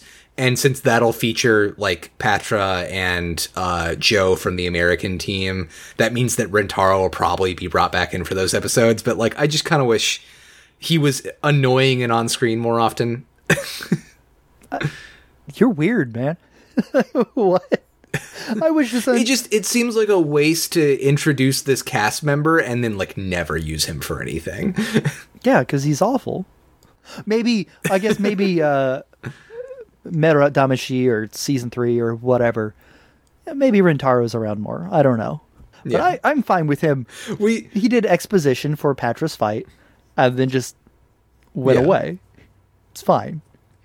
I still want to know why we thought that Metabots Damashi was going to have Rintaro be the main character. I don't know how we got on that idea. And I also don't know if that's not still true. But, it's still in my head. The only bit of the next season I watched a fight with the hamster Metabot. Okay. And that's as much as I want to go into it before we start it. Okay. We do cut over to the bridge that all of the school children have to cross on, where, Slughead and Squid Girl are meeting up with Victor to collect Orkramar's medal. Victor wants to know where his money is, and they tell him that they'll pay him everything they owe him tomorrow, as long as he can win. It's going to be his big payday. And they kind of like cackle and leave after they collect the squid medal. They tell him they've already deposited the fee in the Swiss bank account. Okay. So he's getting paid every day to be a villain, as opposed to a big payday at the end of taking over the world, I guess. But why is it Mr. Bridge? Like, they have an entire city they could have met at. Why this one bridge? And Squid Guts isn't even here on the bridge that he fought on. I think it's the only place that they could think of to be able to have this double blind that happens, where they can, have Rakusho just kind of like manage to sneak up here and see what's going on, but have the Rubber Robos get away without realizing Rakusho's here. Or maybe they like the bridge and they wanted to use the bridge again. This is one of the characters they brought back for this episode. They brought back Miss Caviar. Yeah, they brought back Mr. Mr. Bridge. Yeah. All the fan favorites. They brought back this shitty parrot. Yeah. Rakusho, Victor tries to kill Rakusho's parrot friend. We don't like that. And they have some words about how Rakusho thinks that, kind of like grilling Victor on why he's working with the Rubber Robos. They're blatantly evil, and Victor just keeps telling Rakusho to keep his distance and learn how to respect real people, like the asshole that he is. Yeah. This dude is Metabot racist. Yeah. You don't love it. Also, he tries to kill... It's kind of awful. He tries to kill them with, a chop motion. And, that's pretty cool. He, tries to chop the... Yeah. But every time, you can go back and look, every time Victor says something racist, Warbonnet just kind of looks at him and then looks back towards whoever he's talking to. Yeah. And, it gets very blatant. It definitely feels like yeah. He's definitely got some guilt about some stuff. Yeah. But yeah, Mrs. Tenryo is out grocery shopping and gets caught in the rain, so kind of hurries to her car, and while she's backing up into the street, there's the kind of the gutter splashes Victor as he's walking by. And, she immediately rolls down her window and apologizes and says sorry. And is so ashamed and wants to take responsibility and offers to take Victor back to her house. It's around the corner where she can, wash and dry his clothes. This horrifies him for some reason, but she insists and drags him along and gets him into the car, and drives him home. All right, Colin, are you ready? Yeah. You're right. This is the theory you had right. I told you before you were right. This is where you were right. Miss Tenryo, thirsty. She's thirsty.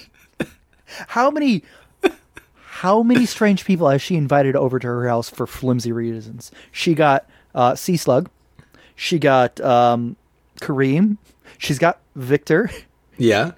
She just keeps inviting grown men over to her house just to hang out. Yeah, I guess this does put the whole Rentaro thing in a bad light from that episode. I think she is baby crazy and her husband's not there. But we'll get into it. This entire episode with Victor, she's thirsty. So we cut to her house, and she's like, "Come to my place, I'll clean you up." And then Victor hands her the bag. She goes, "Oh, you're so sweet. You came with me. Let's get out of those wet clothes. Oh, you even brought in my bags." And then Victor goes, "So," and just stares at her, and she just stares at him for a minute, and then she grabs him by the arm and leads him off screen. Yeah. In the dub, at least, she was like, "Oh, I'm a terrible host. I made you bring the groceries in for me. Now let's get you out of those clothes so I can clean and dry them." And it's just yes, she does want to get this man butt naked immediately. That's there. She can't wait to get this big, tall, muscular man out of his clothes. But the Victor is a hottie. Let's be real. the fact that Victor just went along with this in the sub and hands her the bags and then goes so awkwardly, like they understand the Yeah. transaction that's about to happen between the two of them, and they just let it happen. And I'm just sitting there go, oh my god.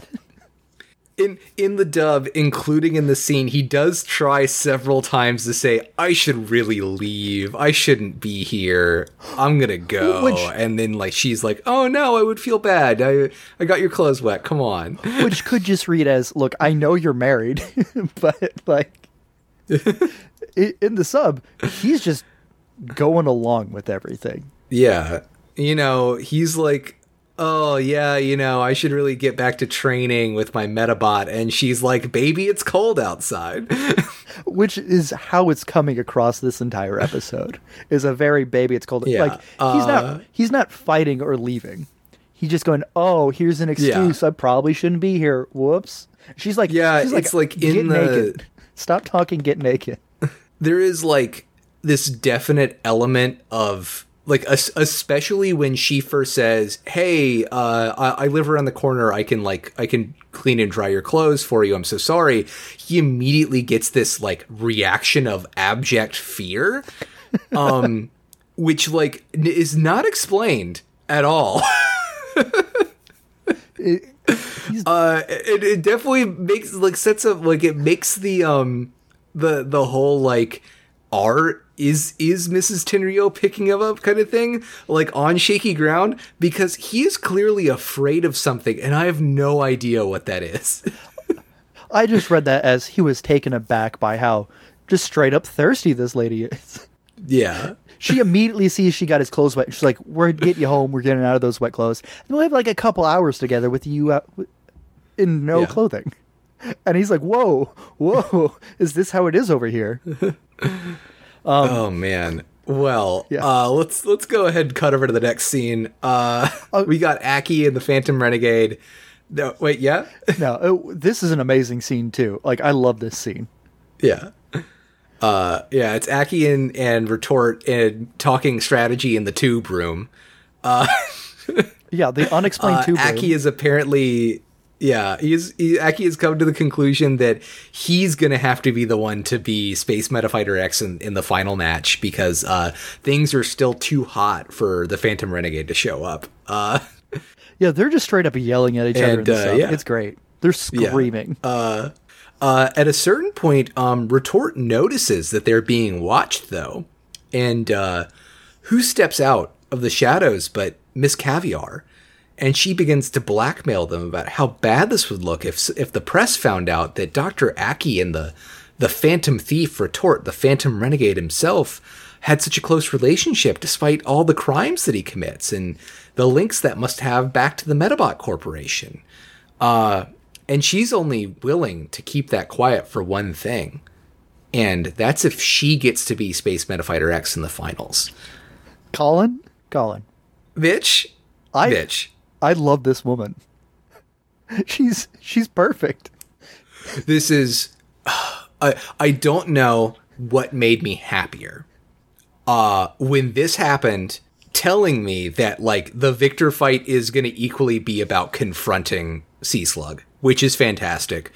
Or the moment that I realized that the Team Kenya, Team Japan fight isn't going to happen this episode, which means we get an extended 2-episode block for this. This is so good. I love this so much. You know what this also means?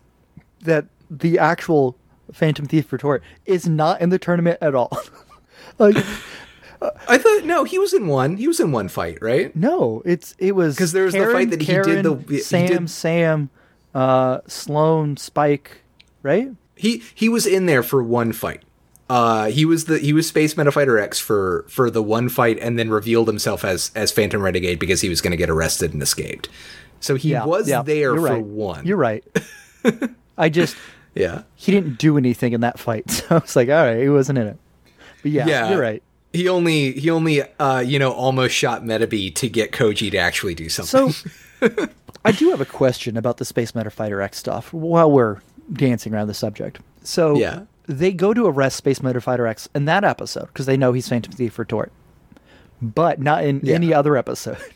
But they because the cops are intelligent and they can put one and two together to realize that Space Metafighter X is the Phantom Thief retort, the Phantom Renegade is not a short red-haired girl with pigtails, a short brown-haired girl with a ponytail, a tall, skinny, lanky, nerdy kid with dark hair, or kind of like a behatted, husky little dude. So the cops know this, but like everyone else is just like, oh, whatever. Yeah. This is Medabots Interpol. At least they have some intel. I loved Caviar before. Like, this episode with Caviar is so good. She's blackmailing one of the most powerful men in the country, as well as, a criminal that is one of the most powerful meta fighters in the country that she knows. Yeah. And she's blackmailing them with immediate exposure unless she gets to fight in the tournament. And like, do you know what's the most? That's so good. And like, don't forget, Mitch. Remember who Miss Caviar's Medabot is? Yeah, it's Robo Emperor. Yeah, she's not afraid to use literal war machines that she built and designed herself to murder people. Yeah. Miss Caviar is the best character in the show. She's going to destroy Team Kenya single-handedly and then march up there, grab Sea-Slug by the throat, and ask why he doesn't love her. And she deserves that. Oh man. And it was smart to deploy her the way they deployed her in Sweet and Sour, because it gets Miss Caviar back in your mind, cuz like she hadn't been in an episode since the end of season 1 I guess if we're watching an actual time, then yes, this she's still fresh in our mind as far as the fact that she exists. But for us dub order people, it does help a lot to have her back in here a little bit, just to remind her, since she hasn't shown up in many episodes. So it's good. We got primed for Miss Caviar, and then we get this great Miss Caviar episode. I'm ready. Let's go. Let's do it. Yeah. We do get another horny scene. Victor is in the bath. So in the dub, Mrs. Tenryo comes in to leave some clothes for him. But she stays behind the screen the entire time. And still Victor's a little embarrassed. But, she goes to get him some clothes and leaves them for him, and that's what we see. And there's still some tension, But that's what we get in the dub. What do we get in the sub, Mitch? In the dub, she goes, "Oh, do you want a rubber ducky or some bubble bath or something?" So yeah, we get that in the dub too. Yeah, so that's what happens in the dub. So to set the scene, Victor is a big man, and this is a small tub. He is. So he's sitting down. Most of his legs, torso is out, and it's basically just the water basically just covers his waist area and his feet. Yeah. And then covers his shame. I don't think Victor has shame. I think it's just covering those parts. And then the bathroom door, the screen is open. Like, he didn't shut that behind him. This was an invitation. And Miss Tenryo comes out, puts clothes down where he can see them, and she turns and looks into the bathroom to talk to him. And for the rest of the scene, she's looking at him while he's naked in there. And he's like, I brought you clothes, blah, blah, blah. Do you need anything? And he rubs his face like a, what am I going to do here? Face. And then she goes, oh, is something wrong? Would you prefer if I came in there and washed your back for you? Oh, no. Miss Tenryo, no. And I'm like, Chidori, put it away. Okay, we don't know what kind of relationship she has with her husband, other than it's very loving. Maybe it's an open thing. Yeah. We don't know. Not trying to judge here. But there are very few ways to read this episode without going, she wants to see this man naked, and she's doing what she can to make that happen. There are very few other interpretations without making her go, oh, she's just very ditzy and doesn't understand this situation, which discredits her and is not what the show has shown. Yeah. And it's Japan does have different norms about bathing. Like, you can go to, mixed sex, mixed gender, public baths. But I think that there's still a line as far as, a personal household bath goes. And, this is a stranger that you barely know. And this is a very intimate space. And that's just, this is still just very weird. Yeah. Why is this woman so horny? So she's watching this man take a bath and then asks if she can help. And I'm just sitting there going, there's no other interpretation other than Colin is right. And that got me. I've been trying this entire episode to go, all right, maybe Colin's not right. Maybe she's not super thirsty. But I couldn't find another explanation. Yeah. So I'm sorry. Oh, man. I had the cat thing. You had Miss Tenryo being just terminally horny. I didn't want it to be right, but I guess I am. Oh, man. So Ikki is finally heading home in the rain, but they run into Rikusho on the way. And Rikusho and the parrot tell Ikki that Victor is working with the Rubber Robos. They are paying him to win these fights and get these medals. So that's, really getting him fired up about this, which is great. Because Ikki comes home, steps in, starts taking his shoes off, is getting undrippy, is calling up to his mom, steps in and sees who's at the dinner table, but it's Victor. He's eating some sukiyaki. It's sukiyaki night at the Tenryo household, and he's wearing what I assume are Mr. Tenryo's pajamas, and they are covered in hearts. She gave this man her husband's sleepwear. And it's which I don't know, maybe they're not even her husband's sleepwear, because they're clearly different sized people. She just has a couple of different sizes lying around of these white pajamas with pink hearts all over them. This has got to be a regular thing. The Tenryo swing. I think that's a thing that we have to accept. I mean, he's gone fighting in wars most of the year. Okay. She's got to get lonely. And it had to be Victor, her son's archenemy. Yeah. At least it wasn't Tuna Head, I guess. Yeah. Well, I mean, that's, that's the thing, is Miss Tenryo is completely oblivious to Victor's identity. And while she's getting the sukiyaki ready and all that kind of stuff, just keeps talking up how good Ikki is and how ready she is to see him beat the last champion at the finals soon. And can't even remember the champion's name. And it's just oh, my son's so strong and so good and he's going to win and I love him and the champion sucks. And that's when Ikki's oh yeah, you beat the champion Victor. And that's when it kind of finally dawns on her. And she was oh, well, I'm going to go check on the drying clothes and I'm going to iron them and y'all can have some room to talk. And she just kind of runs off. So that's not what happens in the sub. So she's what's his name? Victory? Nikki's it's Victor. And he's oh, okay, cool. Anyway, dig in. So they both reach for the same piece of tofu, I think. And then they're just staring at each other. And then she turns around and goes, oh my God, I can't believe you guys didn't tell me before. There's no eggs in the sukiyaki. I'm going to run to the store and be right back. And Ikki has this great splash screen that I'm sending over in the Discord here. He just looks confused and says, eggs? And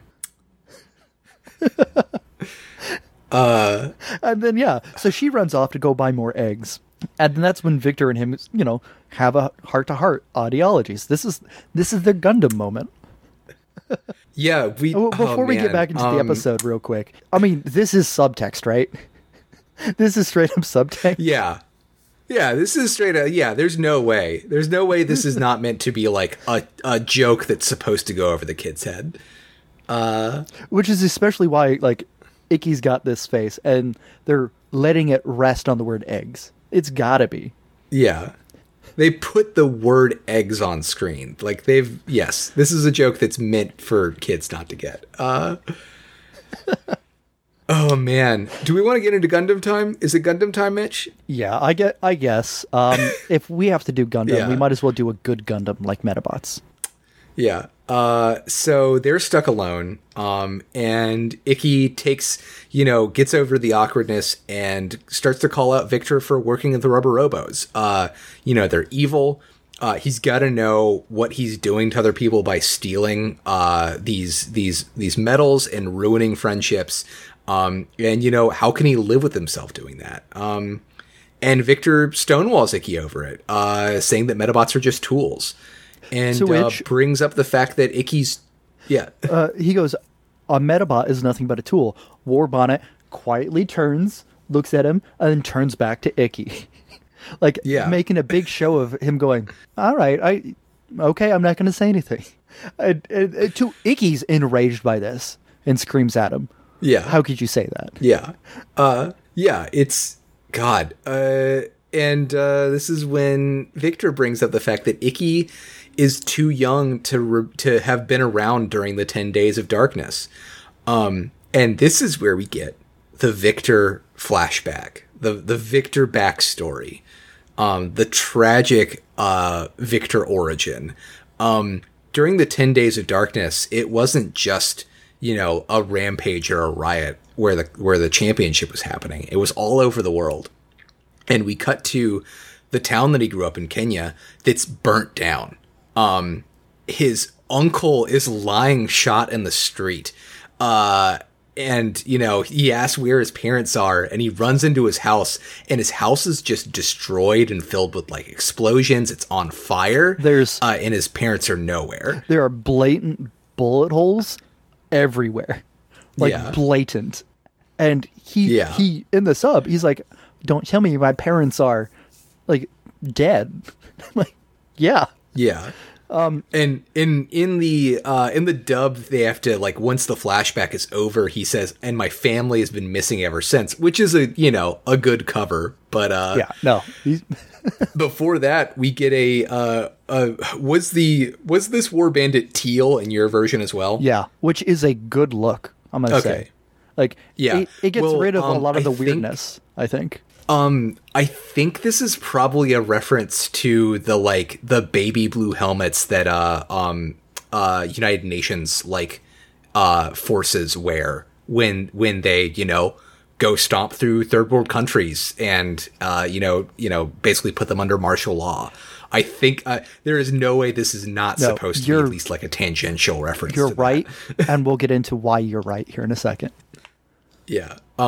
Because this teal war bandit comes up behind him and kind of squares off. We see its eyes go red, and we're kind of zoomed in on its face as we get straight up we do get a strobe flash from its eyes, and we hear a yell. I understand things might be different in the sub, where you can show a thing shooting at a child in a war zone. Yeah, we do not zoom in. Instead, we see two arms covered in Gatling guns rise up to the bottom of the screen and start spinning, and then bullets fly out at Victor.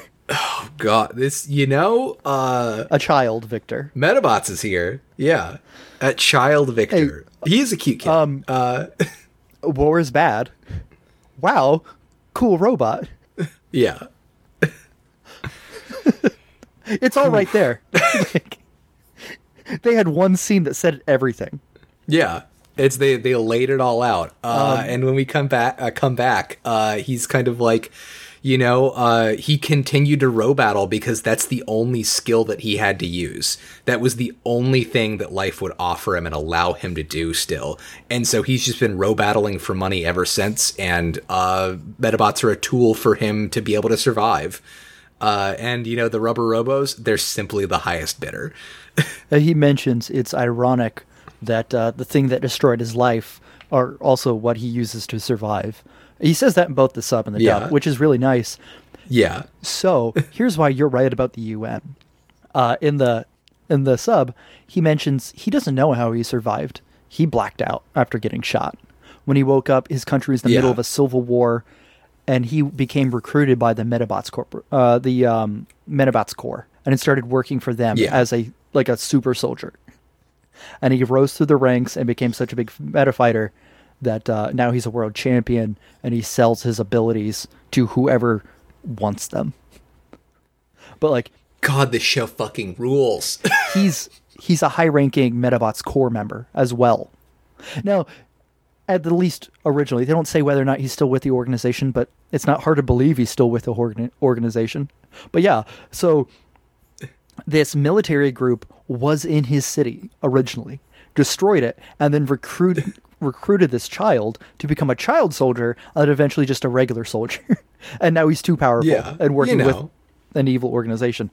What a good background he went for this full man. Gundam. Yeah. Oh man. God.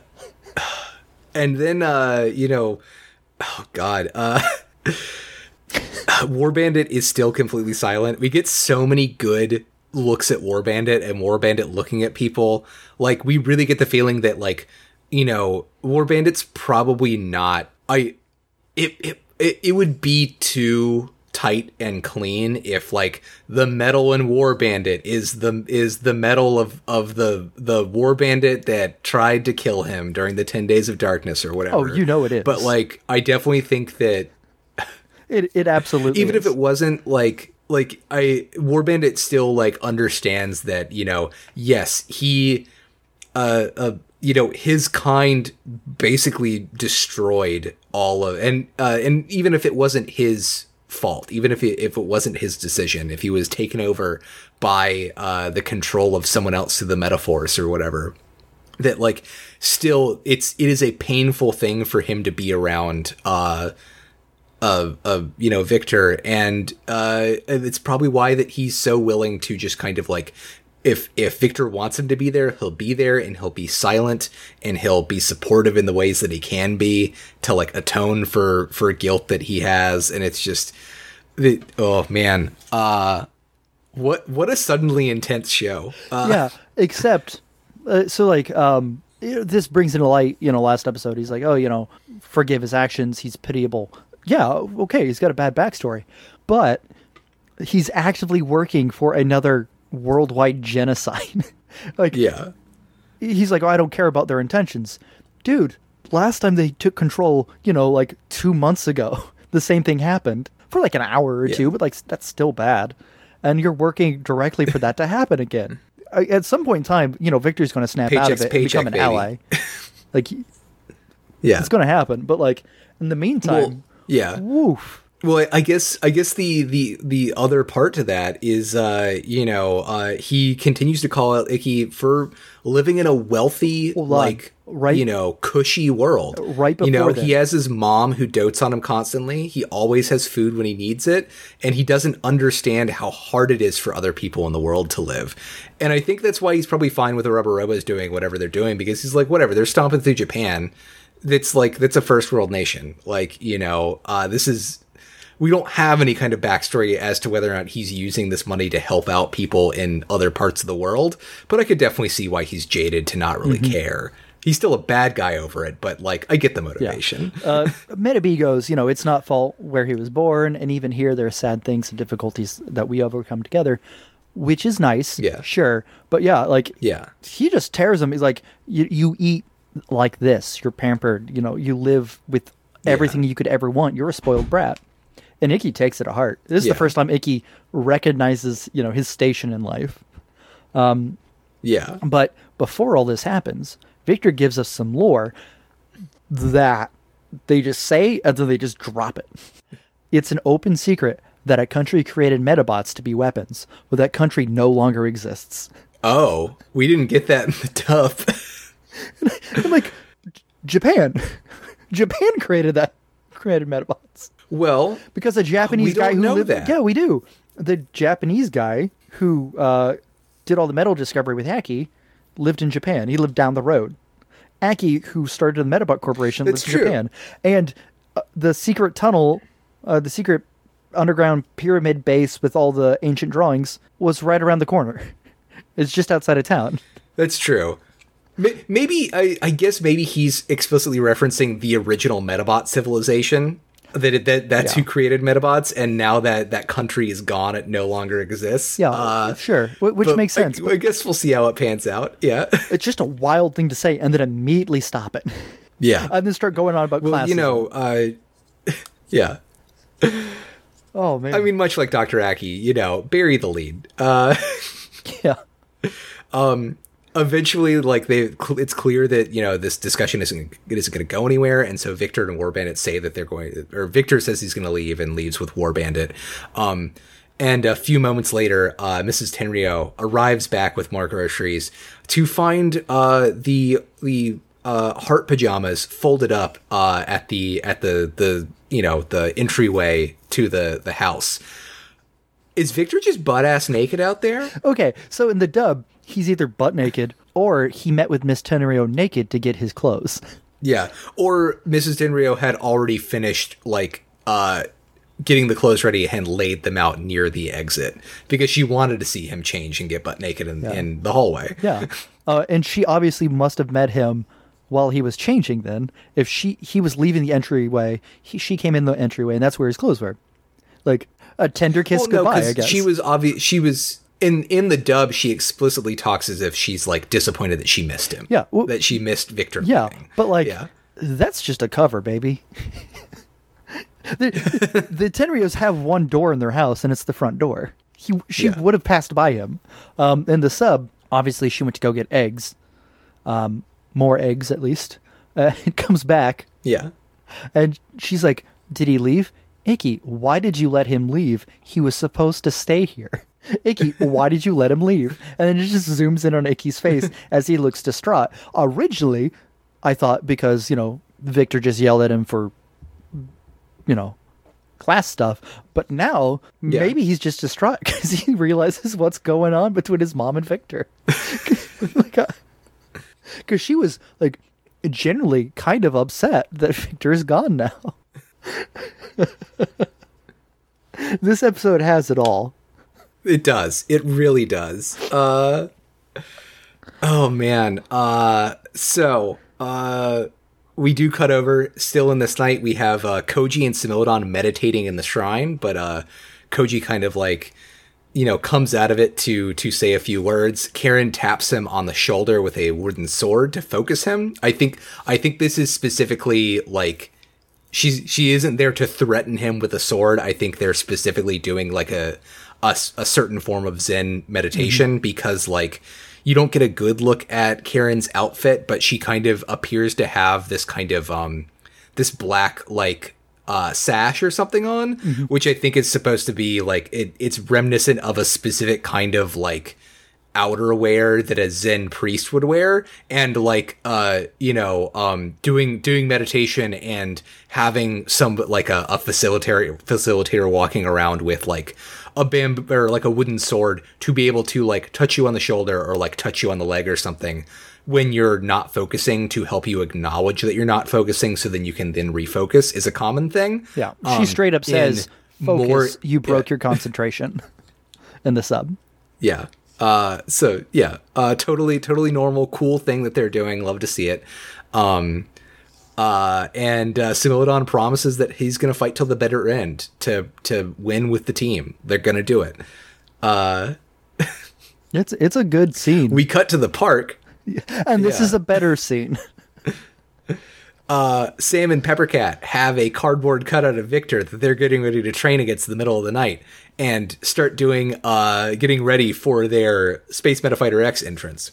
Also, Sloan has a cutout of Victor in the park and is about to start doing his Space Metafighter X entrance. And Spike is in the park with a cutout of Victor ready to do his Space Metafighter X entrance. And we get them entering all at once without realizing the other two are there. We have the Space Screws X. They all realize that they're also here and also think they're going to be Space Metafighter X and start to kind of collide with each other and fight over who was going to be Space Metafighter X. This is the best thing in the world. So they do this big attack where they each say something and then they spin and then they bump butts to each other. In the sub, they're like super space galactic boomerang doomerang. blah blah blah blah blah. Boomerang Doomerang. I lost it. Yeah. In the sub, it is Space Galactica Boomerang Metarodder Corkscrew Essential Fantasy X. Hell yeah. And I'm like, yeah. And then, meanwhile, the Phantom Thief retort bikes by with his groceries and yells at them that they don't have to worry. They've selected somebody else to be Space Metafighter X for the finals. And then he waves kindly, rings his bell a couple times, and pedals off. Now, in the dub, he laughs as well, which I love. Yeah. But in the sub, it's just a very casual. He goes, kids, hey, so the roles tomorrow has already been given to somebody else. Good night. Bye. And then ding, ding. Oh, man. He went grocery shopping, presumably at a convenience store in that mask and outfit. Yeah. Who knows? Maybe he stole it. We don't know. He stole 2 leeks and whatever else is in that bag. I love it. It's so good. Yeah. Oh, man. We cut over to Ikki and Metabee, who are psyching each other up about how they've got to win tomorrow because they have to win back everyone's medals. And we start getting like a cool kind of punchy background music, we're going to win kind of thing. Miss Tenryo is staying up all night to make breakfast for Ikki, so he's fueled and fired up for tomorrow. Arika's is looking at photos of Ikki and Metabee and Belmont, and thinking about how she's going to be there to cheer him on. Belmont is praying in the hospital, and Victor looks up at the moon, silent. It is so good. The one line that really stood out for me was, so Ikki's bummed and doesn't know if it's the right thing to win. And Metabee goes, you're an idiot. Victor sucks. And he goes, yeah, that's right. No matter what his past, we can't forgive what he's done. I'm like, yeah, Ikki. That's a Gundam line. Yeah. And then, Arika's looking at her best friend, her other best friend, and this boy that she met 2 days ago who's dying. Yeah. He's a very beautiful boy and he is dying. Yeah, and then we end the show with 3 Victor Moon, and I love it. Yeah. Well, we do cut to the finals. Everyone's here. Even Coach is in a hakama cheering on alongside the principal. The team steps out of their limo. Karen and Arika wish them well and say that they'll be cheering them on from the front row. They head in, everyone's squaring off, and we just kind of end on the Rubber Robos monologuing evilly about how they're going to get that medal and they're going to take over the world. I love this show. We've been going, where's the screw? Or where's the screws? Where are the Rubber Robos doing all this stuff?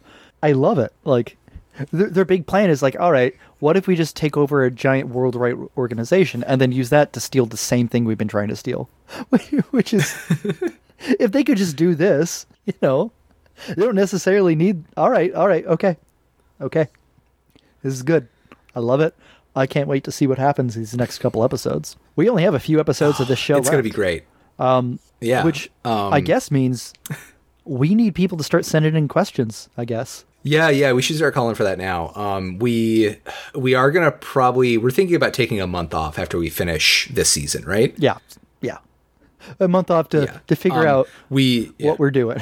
Yeah, I think we're definitely probably going to do season 3 / Metabots Damashi. But I think we earned a break. But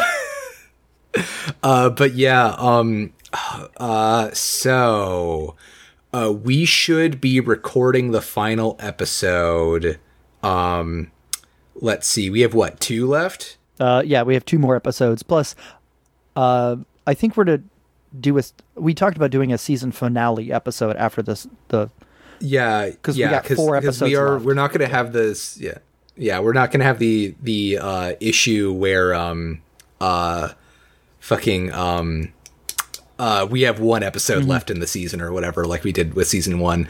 So yeah, we'll probably do we'll cover the final 2 episodes. I believe we'll record that on the 7th, which means that the 14th is when we'll be recording kind of like a wrap up, I guess, for the first 2 seasons of Metabots.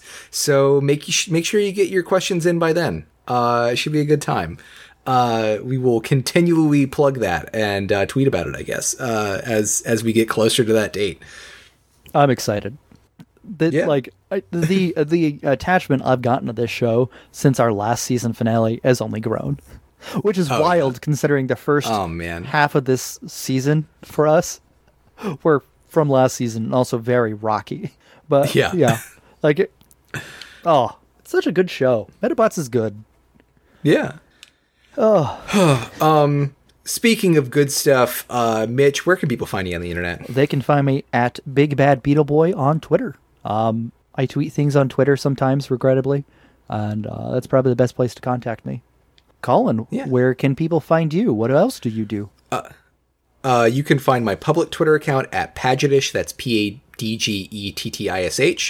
You can find my private Twitter account, and maybe I'll let you follow me if you're cool, at PADGETT ESQUE. That is the first time I've gotten it right. You can also find the other show that I do, Commonwealth Climate Talks, where I talk to people working in environmental activism and environmental justice in Virginia. You can also find the show at MetaWatch and at MetaRotch. Thank you for gifting the show, Mitch. It's always great stuff. I have a Twitter column entirely just for these gifts. It's so good. I am currently looking at Space Karen X right now, and she's just perfect. I love her. So, in my GIF folder, which I have some of the raw GIFs that I cut down and everything, plus some of the final ones I ended up posting. There are 579 GIFs from this show in there. Okay, yeah. So I love doing it. It is it's really nice to kind of slow down with the show and pick apart 15-second intervals of good animation or just funny things that I can crop out. It really lets me slow down because I watch these shows. I was originally watching my first pass through original speed and then everything else super fast speed. I don't do that anymore. I only watch this show super fast speed, both the sub and the dub. And I have to go back. I don't know how you do it. I have to go back and watch it slower, just in case, just to pull something out, like that pause Sea Slug does when Caviar calls his name. Yeah, watching it so fast, it was just it almost looked like an animation error. So I had to go back and make sure it was long enough. Oh, an animation error like Koji vibrating on the ground that you found? Yeah, I love it. There's very few of them in a show like this. Well, yeah, it is beautifully animated. You know what's still not beautiful though, Mitch? We still don't know how to end the show.